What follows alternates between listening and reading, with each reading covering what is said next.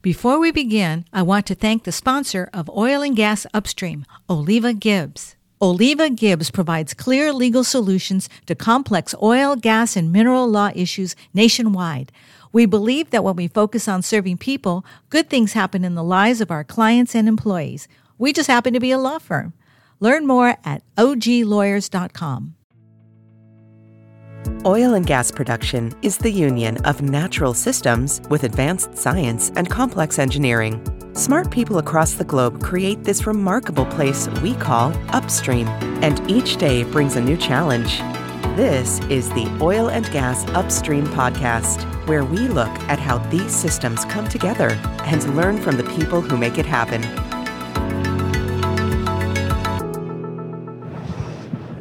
Welcome to Oil and Gas Upstream. I'm Elena Melkert, your host. Some of you know me as the former director for oil and gas upstream research at the U.S. Department of Energy.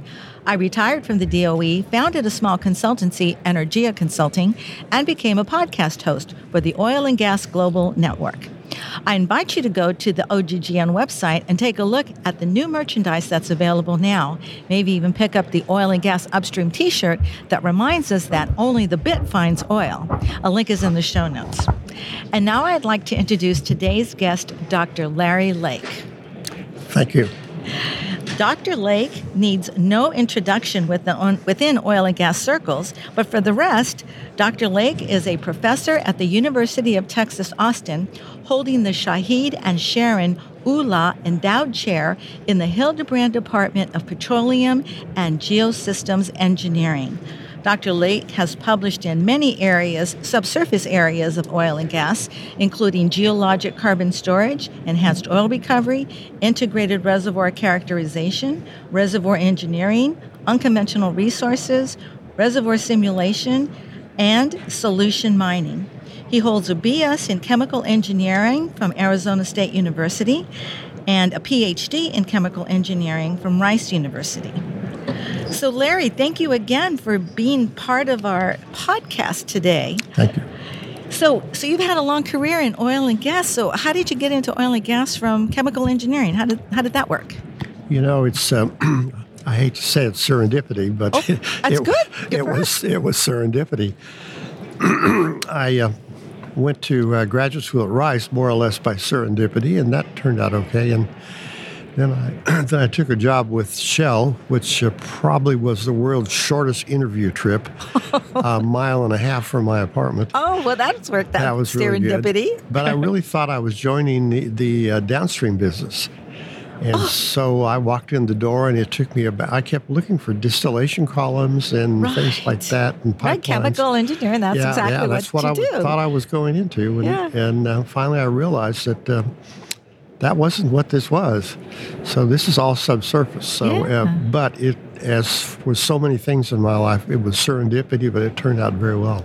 Very good. Right. So what did you actually do for Shell when you first, got hired or whatever? Well, we were working on a process called surfactant flooding. I guess they called it chemical flooding, an EOR process, which one of those processes that worked just very well in the laboratory, still does. And they were trying to figure out how to make it work in the field. They had not much experience in the field, and the little bit they had was kind of iffy. So I was working on a numerical model. And then as that broadened out to a bit, I moved over.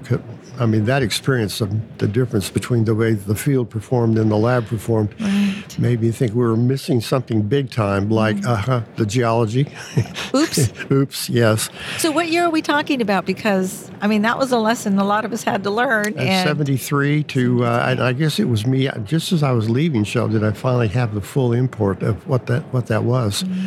And, you would get 90% recovery in the lab, and you would get 10% in the field. Right.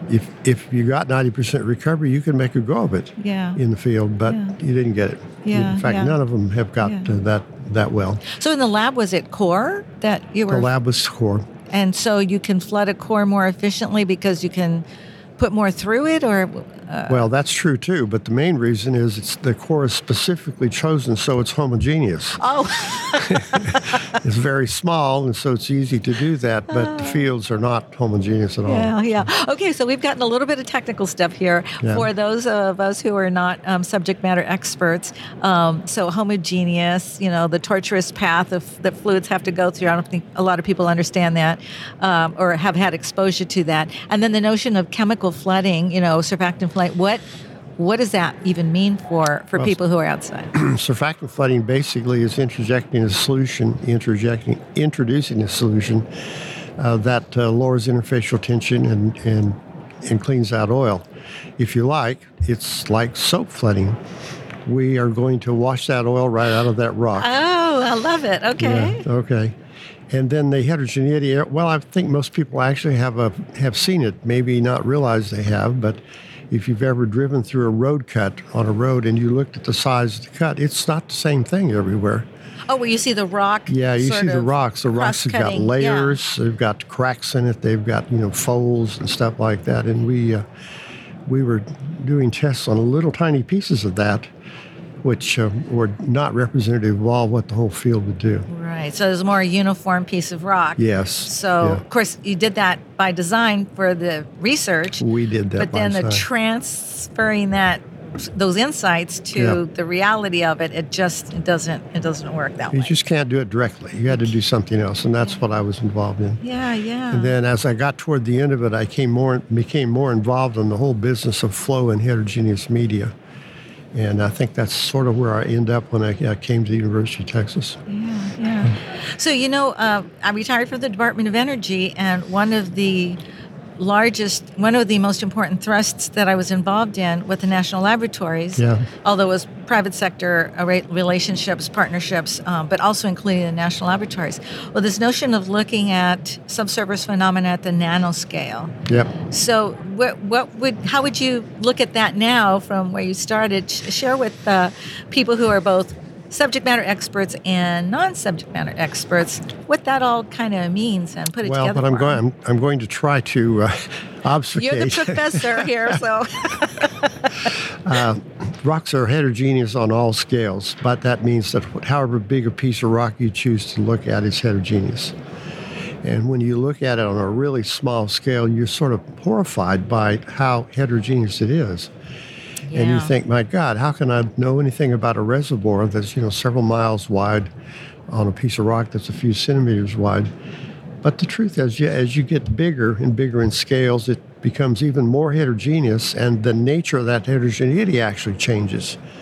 So that I'm kind of skeptical about the ability, I'm very skeptical about the ability to take a measurement on a small scale and apply that without correction to the large scale. Right. And that's what I've been going after. I have a talk that I give on the scales about rocks, and I show a series. This is actually a book that came out 30 years ago called Powers of 10. And it shows a series of photographs of somebody sitting on a blanket, and each photograph is 10-fold closer in. Oh, yeah. And once you get to the third close in, you can't even tell what was in the first one. And it works the same way. If you start off at the real small one, once you get about a factor of 100 higher in magnification, you can't tell what that rock was doing there. Right. So I think the prevailing feeling is that what you do on the small scale doesn't really represent what's on the large scale, but it informs it. It informs it. And I think that's what we concluded, that you can't ignore what happens at the nanoscale, especially with respect to geochemistry. Right. Which we, when I started in the oil and gas business, even though we were doing EOR and steam flooding and, huff and puff, cyclic stimulation with steam and the like, none of that was, it was all on the macro scale. We drilled wells in a geometric pattern instead of following geologic trends and we still do that, by the way. Oh, we still do that? Oh, okay. Oops. Well. we have to have more respect for the geology and for geologists and for the way that the rock is laid down and came into being. Right. So the notion of rocks and phenomenon and upstream, the premise of our podcast is that not everyone is a subject matter expert in all aspects of upstream. That it's a convoluted, complex, interdependent, collaborative environment, and that different subject matter experts bring something, an understanding, a unique understanding. So, and then as we're moving into the energy transition and other forms of energy that involve the subsurface. So how do you define, quote, upstream, if you were just asked to do that, and then translate how that informs other subsurface energy forms? Well, upstream was easy. It's the lease line. The lease line. The lease line backwards. There you go. So, from the lease line backwards through the wellheads, through the wells, and then into the reservoir. That's upstream. Yeah. Right? Yeah. I don't, I'm uneasy with the phrase energy transition. I much prefer the term energy diversification. I like that, energy diversification. Okay. Right. And so there are other forms of energy in this diversity that could benefit from what our experience has been in oil and gas. Most of them will. Yeah. Yeah, most of them will. So share something about that. For example, geothermal is all about subsurface. Well, geothermal is a natural predecessor, a natural follow-on from thermal oil recovery, which has been done around the world since the mid-1950s. Oh. And, billions of barrels have been produced from heavy oil reservoirs with that technology. In fact, 2 billion barrels have been produced from one field in California alone with thermal oil recovery. Oh, my gosh. In some places around the world, it would be western Venezuela, it would be the Central Basin Platform of California, it would be northern Alberta. It's a big deal. It's a big deal. And so it's morphed from the standard flooding over to something called SAGD. Right. And that basically will morph over into a geothermal. Right. So SAGD, help people who are not oil and gas people. Yeah, I really did mess that one up, didn't I? It's okay. That's what I'm here for. It's called the steam-assisted gravity drainage. Right. Very interesting process. It's one when the oil is just a little too heavy to do normal steam processes. Too viscous, yeah. And it involves basically drilling horizontal wells. It uses a horizontal well technology. And the two wells, they're twin. There's a lower well and an upper well. They're about 10 meters apart. And you steam, I think the bottom one, the steam pumps through and it percolates up and it pushes the oil up through up to the other one up at the top. And it comes back up at the surface. It's been very successful. Yeah. It's been very successful, but it has not been around from the very beginning. Yeah. I don't see anything that geothermal is going to involve basically heated water. It's probably will involve injecting water to boil it, although that's not done very much in geothermal operations.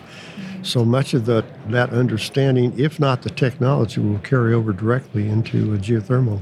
Yeah. Enhanced geothermal systems, EGS, is the application of hydraulic fracturing to harder rock, deeper rock, and this environment is similar to hydraulic fracturing, in shale, in that you break the rock basically with water pressure, and injecting water almost in a closed loop system where you have an injector and then a producer, and then at the surface the steam drives the turbine, the steam cools to water, and then it's re-injected and kind of doing that. That's right. Some of the challenges, though, of geothermal have to do with it being deeper and harder and hotter, and so the research questions relate to translating the drilling experience in oil and gas to this harsher environment successfully, safely, economically, commercial, right? Yeah. And that's where the work is right now. So the geothermal targets now are a lot deeper than the SAGD things that I mentioned before, and they're resting on the piggyback of the unconventional well experience, which don't fully understand this, but they get wells down a lot faster than I ever thought possible. Geothermal wells. Yeah, well, no, the unconventional wells, which means that they'll get the geothermal wells down a lot faster too.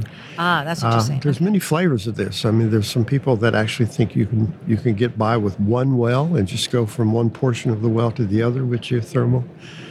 There's some other people that think you actually have to drill another well and go back up to the surface. Then there's another people that think you have to drill two wells and fracture between them.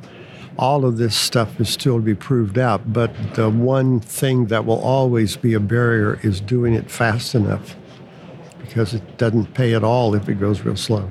Okay, the economics of drilling are still a limiting factor for That's that. the economics of producing, actually. And producing. Oh, that's what you're saying. Getting the steam, the heat, back up to the surface. And fast enough. Fast enough. Right. Right. Both in terms of in order to generate the power, or before the water cools, before the steam cools, or both? Or? I'm not sure about this, but I think if you had it at steam at the surface, it would be better, because you can run the turbines better with that. Steam turbines is long-standing technology there, so if it cools to water, by the time it gets to the surface, that's probably not a good thing. Right. No, and it doesn't cool to water, but you're right. The quality has gone down from when it started its journey. So how deep are geothermal wells compared to like deep conventional wells and then shale production? I mean, they're all over the map. I mean, they are, yeah, okay. It is whatever the rock is. Reservoirs that are 200 feet deep, all the way down to reservoirs that were like 15,000 feet deep, which is all over the map. Yeah. But if I must generalize, okay? Please, for people who don't really know, just give them a sense of it. The SAGD technology probably is no more than 1,000 feet deep. Maybe 800 is a good thing, 2 feet deep. It's kind of shallow. Okay. Yeah. The existing commercial geothermal operations, and there are some. There's a lot in Southern California and a lot in New Zealand, are not so deep. I'm not sure exactly how deep, but I'm guessing around maybe 2,000 feet. The ones that are being eyed today are really deep, 8,000 feet or so. Yeah. So they're getting the wells down quickly and being able to manipulate at that depth is going to be a big deal. Right. So that's the journey of the steam. That's the journey of the steam. With the rock being cooler as it goes up, and so then that's the challenge there. Oh, that was good. That was a good conversation. So you've been in the oil business. What did we say? How long have you been in the oil business? 50 years. 50 years. What a number. So you've seen a lot of changes in the industry, but mostly in the technology. What are some of the changes? I know sometimes when I talk with people about I'm an oil and gas and petroleum engineer and this is what I've seen and this is what I know, they kind of think about we still have gushers and they just think it's a very, lumbering kind of operation. They don't realize how technologically sophisticated the sector is nowadays. Can you maybe highlight some milestones or some key changes or just sort of a sense of the last 50 years of technology? It is kind of lumbering. You were right about that. Okay. As an example, the big find that I think Exxon made off the northern coast of South America, it's still not online yet, but it was made 7 years ago. Something like that. It just takes a long time to do those things. Yeah, right. And so the joke I tell in class is the first oil in the United States was in Drake's Folly. I believe it was 1851, 1 year before the start of the Civil War. And we're still producing. For example, Spindletop was sort of the big representative of a large-scale oil production was shut in about 2010. It was discovered in 1901. It was 100 years old. 100-year-old well. So, and the Spindletop is that famous picture of the oil. Well, Spindletop, it is impossible to overstate how important Spindletop was. And I saw a cartoon just the other day about it. Spindletop was the event that changed Moby Dick from a technical manual to a novel. Oh. Right? And I saw That's a good one. I like that. I saw a, Took me a minute, but I saw a cartoon the other day. It was an old cartoon about a whales parties for whales, and they were celebrating the discovery of a spindle top because nobody would be shorting them for fuel anymore. Yeah. So that's good.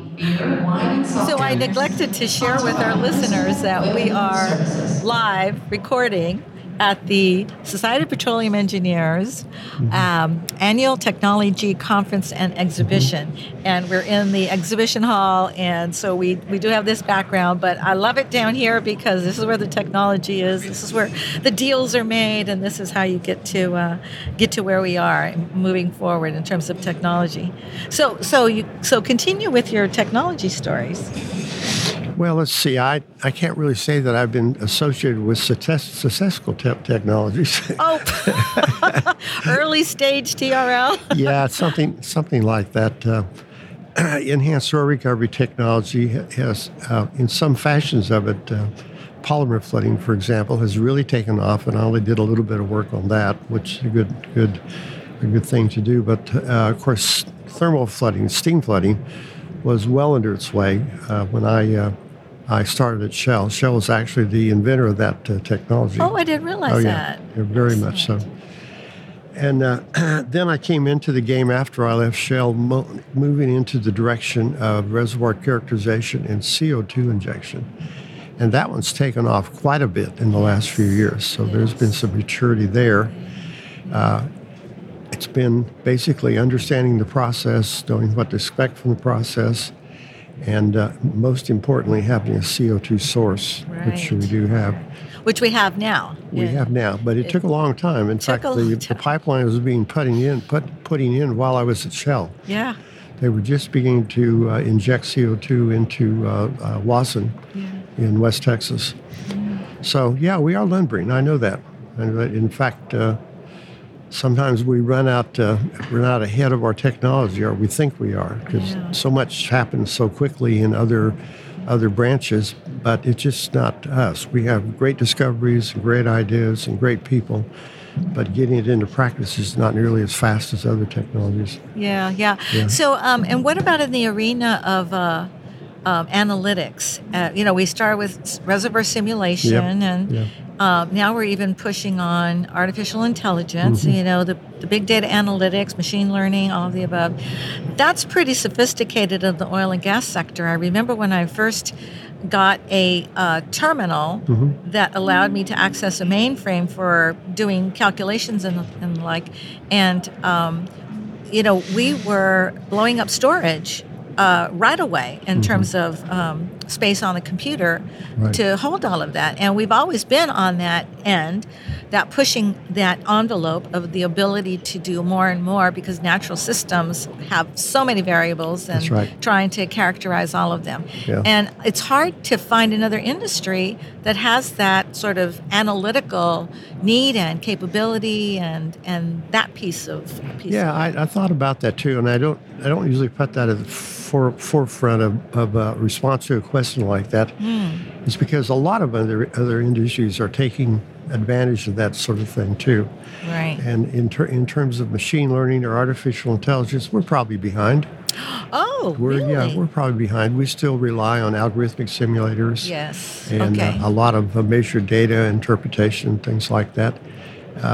Before we started scaring ourselves about bitcoins, I used to think that processing seismic images was the most computer-intensive thing that there was. Right. But that's actually not quite true anymore, as my son tells me. As your son does. Yeah, it's tricky to catch up and to keep up with that. It is. Still, I would not say that oil and gas is an unsophisticated sector. I would agree with you. They are not. But remember, there's a whole range of producers. Remember, there's producers, of course, like Exxon. And when you're talking about big oil, normally people think in terms of Exxon. They're not talking big oil. Big oil is Aramco. Okay, there you go. Let's not kid ourselves. Right. Okay. Right. And they think of Exxon and their Shell, and they're very technologically sophisticated, but it starts falling off the table pretty fast. And there's companies that have maybe 10 wells. Right. Or something like that. They just can't afford much more than, one guy in the office and one person in the field, and that person is probably a contractor. Right. So it's just all over the range of needs and things like that. Right. Yeah. Now, Exxon and Aramco and Shell, they're going to contribute a lot to the supply of oil, but they're not going to contribute as much proportionally as to the well-being of the population. They pay salaries. Everybody pays salaries, so it's a good thing like that too. Yeah. Right? Yeah. I forget that people don't really, and this is something we haven't really talked about in terms of ensuring that everyone who listens has an understanding. But when we talk about the oil and gas producer, it's not just like those big companies that have famous names that people know. It could be, Larry Lake, Elena Melkert Oil Company. Exactly. And we could have 1, 2, 3, 5 wells, as you said. Yeah. And any number of size of operations in between our little company, perhaps, and the super majors and the and there's a lot of oil companies. I have never even looked at it. Would you guess how many producers would you guess? I mean, there's fewer now than there used to be, but what would you guess at a number, just the order of magnitude, to give people a sense? The last time I checked, there were over 10,000 in Texas. 10 just in Texas. It's in Texas. 10,000. So it's a really big family of producers when you talk about 30 plus oil and gas producing states. Right. So it's not just Exxon and Chevron. No. They produce the lion's share of the oil. They produce most of it. But in terms of the spectrum, they're way on the end of it. Yeah. And we would be on the other end. Our little company here. We would, yes. We'll have to think about that, Larry. We have to try to do something like that. Oh yeah. Well, this is it's wonderful to be chatting with you.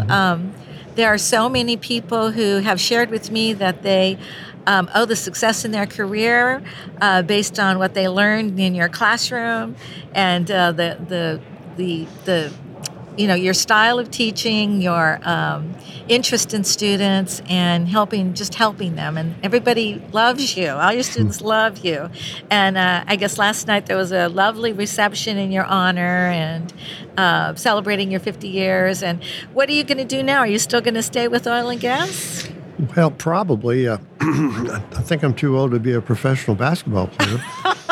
Well, never say never. Never say that. Actually, I really like what I do, and so I went into phased retirement just because it was time, not because I wasn't happy with it. Yeah. And I'd like to stay involved in some way. Yeah. And I will be at the University of Texas for another 3 years at least. Okay. To complete this. So people know where to find you. Yes. And they will continue to know where to find they will. you. Oh, I think that's really important. So what's your favorite? What are your favorite things to do with respect to oil and gas? Like what is it that you would not want to leave behind? I think I like, and I'm not different than most other people too. I like a feeling of accomplishment. Yes. I like it when I've discovered something or thought of something that is new to me. I like it when a graduate student does something or thought of something that's new to all of us. Had to do that just a couple of months ago, as a matter of fact. Yeah. I like it when we graduate a particularly good PhD student or a particularly good undergraduate, and I really like it when they come back to me 4 or 5 years afterwards and tell me how they've progressed in their career. Yeah. So it's good. Yeah, that is lovely. That is the best legacy ever, right? Yeah, it is. That's a lovely thing. But one thing I should say, I was walking with a friend of mine through campus the other day, and she was a grade school teacher, and I ran into a former student. I said, "You're a former student," and I shook his hand, and she was walking. We walked a few steps, and she says, "Well, at least you can recognize your students." Oh, she was a fourth grader. That's right. Children grow, they change. That's right. Absolutely. Yeah. Hard to recognize that. That's lovely. So what do you think about future for oil and gas from a technology point of view? What might be some of the goals we still want to push on, or trends that we might want to continue or follow? Or what are your thoughts when you look at the future, based on all your experience and wisdom from the past, that you would just share with us. Are you asking me to predict the future? No, I'm asking you to set a goal. Okay, here's what I think. Understand this is based on no study. Right, okay. It's based on listening to a lot of people But 50 years of experience. 50 years of experience. And there's one piece of information that kind of sticks with me. If you make a plot of the cumulative domestic product for every country, and then you plot that versus their oil consumption, it's not a great correlation, but it's not bad at all. So the more hydrocarbon you consume, more energy you consume, the more prosperous your country is. Yes. Okay? Yes. And as I say, I don't know of any government that actually says, elect me and I will make you less prosperous. That's right. Right? They don't, do they? No, you don't elect those people. Yeah. Hopefully you don't elect those people. So the green energy comes along, and I look at all this talking about the rich countries, frankly, talking about it, and I look at the other end of the line is the people in Africa.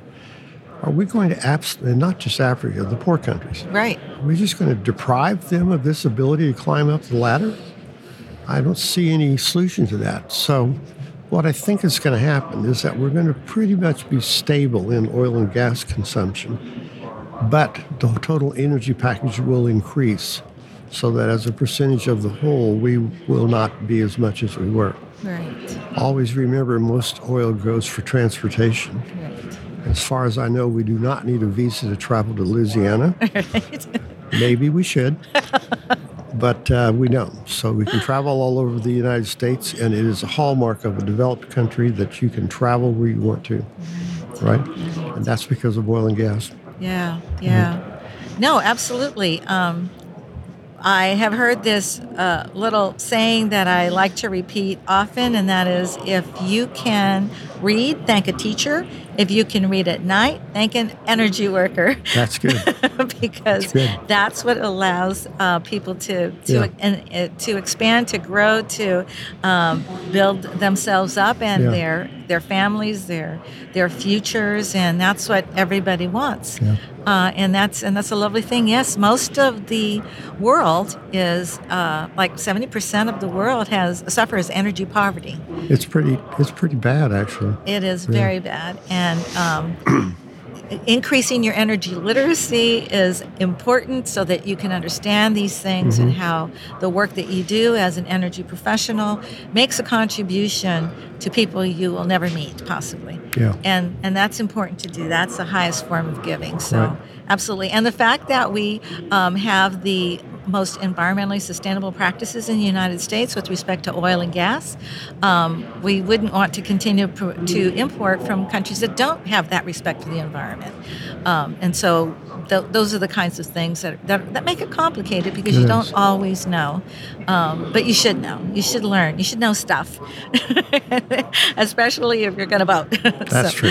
So that's important. Well, Dr. Larry Lake, Professor Larry Lake, thank you so much for being with us. Do you have any last things you want to share with our listeners before we sign off? Well, I guess I'm cautiously optimistic about the future of this petroleum engineering, producing petroleum. In the first place, we are in the process of diversifying ourselves, right? Which is good. In the second place, the diversifications are going to use many of the skills that were needed in producing petroleum. And in the third place, we're not going to die. You know, all you have to do is stand over by the University of Texas booth here and watch all the students coming by and asking about graduate school. Very few of them are from the U.S. Right. So they still value what we do here. Absolutely. So it's a good thing.